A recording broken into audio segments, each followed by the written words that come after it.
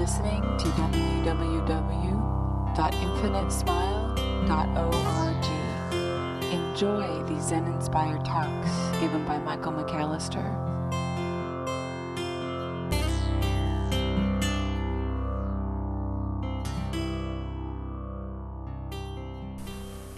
So it must have been around 1988 that I first set foot in a Zendo. And I was so perplexed by the talk that was given. It was given by a guy named Ed Brown. I'll never forget it. You may know Ed Brown. He wrote the Tassajara cookbook. He's just this amazing guy, absolutely amazing guy. He reminds me kind of a, almost has an elfish or gnomish quality about him. And to hear a laugh that comes from really deep in somebody is so cool. And man, this guy was just all over the place with it, just constantly cracking himself up, which can be really obnoxious in some quarters, but in the Zen context, oh my God, what a thrill ride. You know, you've got this guy who's done all sorts of work on the cushion. He can run a kitchen and turn it into a meditation. He's a great writer, and his recipes really kick butt too. I mean, he's just one of these very, very talented people who just was fresh and alive. And his talk, I'll never forget, was about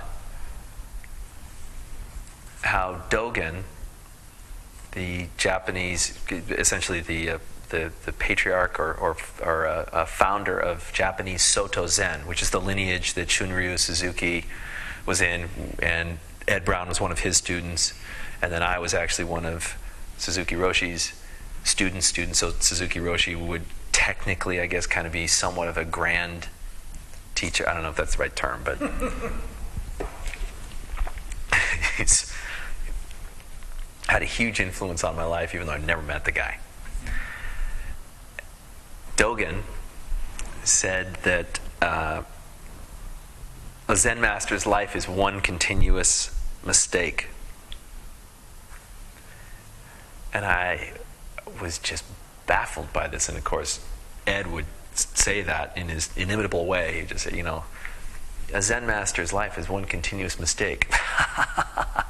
You know, like, why the heck am I here? This is really, if it's one continuous mistake, I'm doing that fine. I don't need any help. I don't need anybody to help me along in that capacity. It's one continuous mistake, meaning that everything that shows up, no matter what, is an opportunity. It's an opportunity to learn. It's an opportunity to explore your reactions to your perceived goof, right?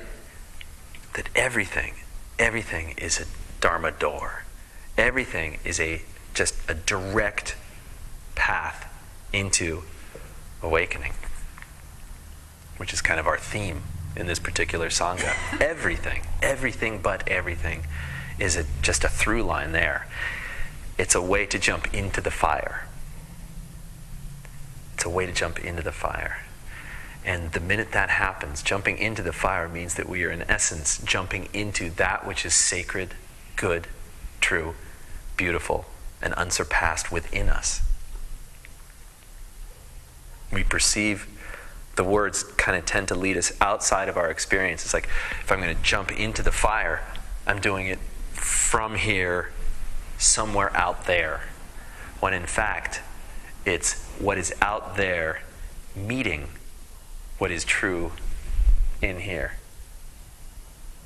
And in that meeting, the conflagration just bursts. And what's left? Well, what's left is what's true.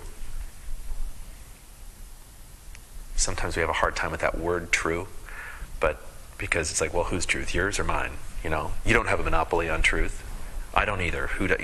That's not where we're going here. We're talking about the truth of infinity.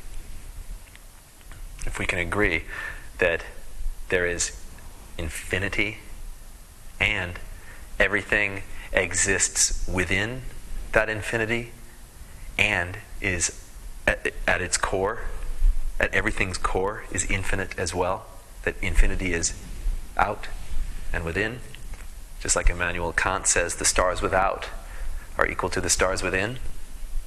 The minute that kind of shakes us, the minute that realization kind of shakes us, shakes our cage enough, the cage falls away and we are free. We are awake to what's real.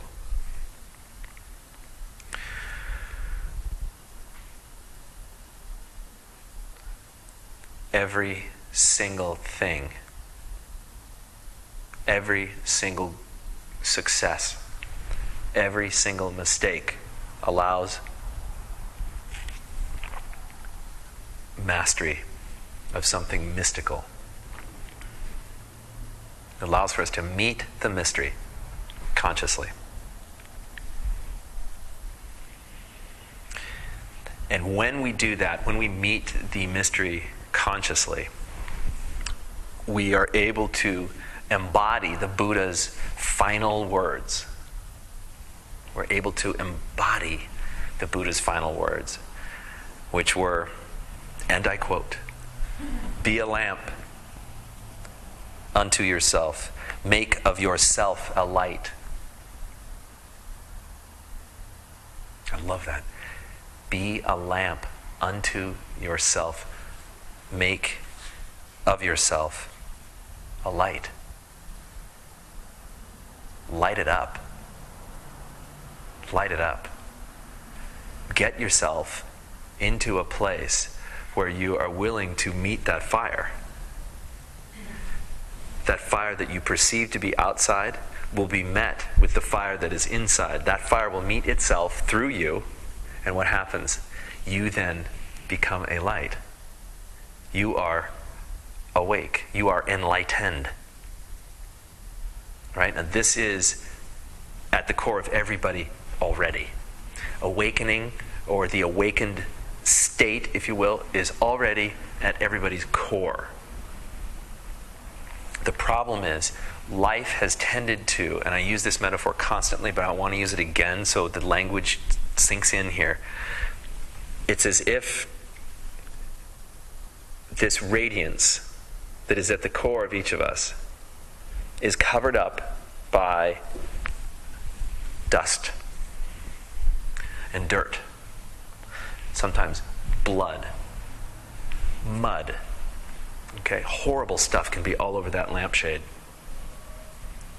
Horrible stuff that we actually have thrown on there, and that we've allowed other people to throw on there, and other situations, and other groups of people, and other belief structures, other opinions, anything that we have literally held on to, that we've attached to, becomes something that keeps that light from shining. Stillness practice, on the other hand, chips at it if it needs to be chipped, just brushes it if it needs to be brushed. It does whatever needs to be done to actually take that lampshade and clean it so that that light shines. It shines through us for everyone else. And everyone who's included in that, we are. All of us are, self and other.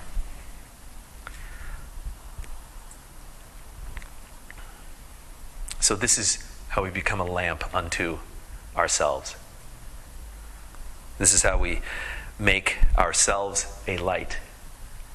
We recognize that fire in us consciously that wants to feel, express, and offer peace. We let that burn brightly. And where does it take us? It usually takes us into a place of stillness. At that point, it gets challenging. The minute we actually start doing meditation, we recognize how challenging sitting still can be.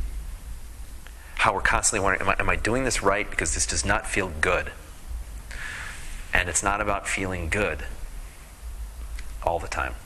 Sometimes it feels beyond anything you will ever, you could ever experience. At the same time, other times it feels rotten. But what does it really allow you to do? It allows you to feel. And in this process, who is it that we serve? Just like the Fisher King responds to Parsifal. Who does this serve? It serves the Grail King. It serves God. We're in this process serving that which is holy. Except, unlike many other traditions, it's not what is holy up there. It's what's holy up there as well as in here. The fire without is equal to the fire within. And in that process, in that dance, something really magical begins to happen. And that's how the world gets changed. That's how we recognize, even through mistakes, there's a gift. Even though we have been trespassed against, even though people, situations, have just thrown all sorts of mud on this lampshade, all sorts of tragedy, all sorts of horror, all sorts of mistakes have been thrown onto this lampshade, the real gift is recognizing the lampshade. And then the cleaning process. It can be arduous. It can go faster at some times and then really slow down. We can't figure out why this one splotch won't come off. Our stillness is what allows that to break. Our stillness is like a divine cleaning fluid.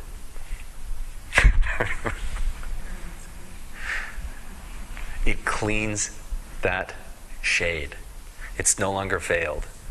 And it explodes. It explodes through us. And then that's a gift. That's a gift for all.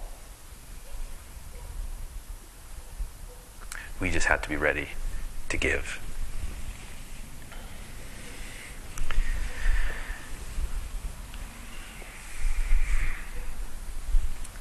May I see a show of hands as to how many people have Jack's book?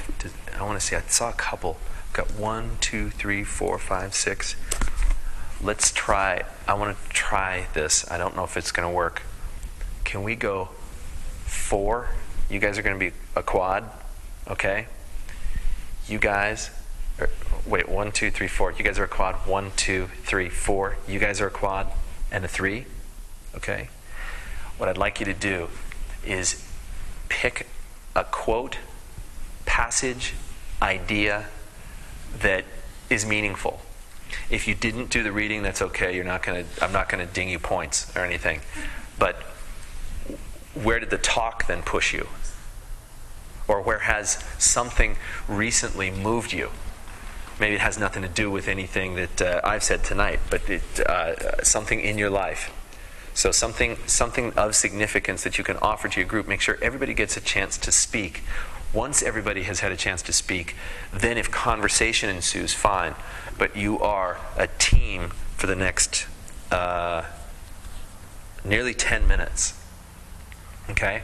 And then what I'll do is I know you're getting extra time today. I was told that 5 minutes is not enough time to do Jack squat, I think was the quote. So let's try to do more than Jack squat tonight. I don't know who Jack is, but I'm sure he's very kind. Yeah, right. So can we be ready to each group just fire something out that we can then kind of play with as a group? We'll see if that takes the conversation anywhere. Alrighty? Yeah, go ahead, Susan. 10. Chapter 10. Actually, can I read you this great quote in the beginning of chapter 10 that I just absolutely loved?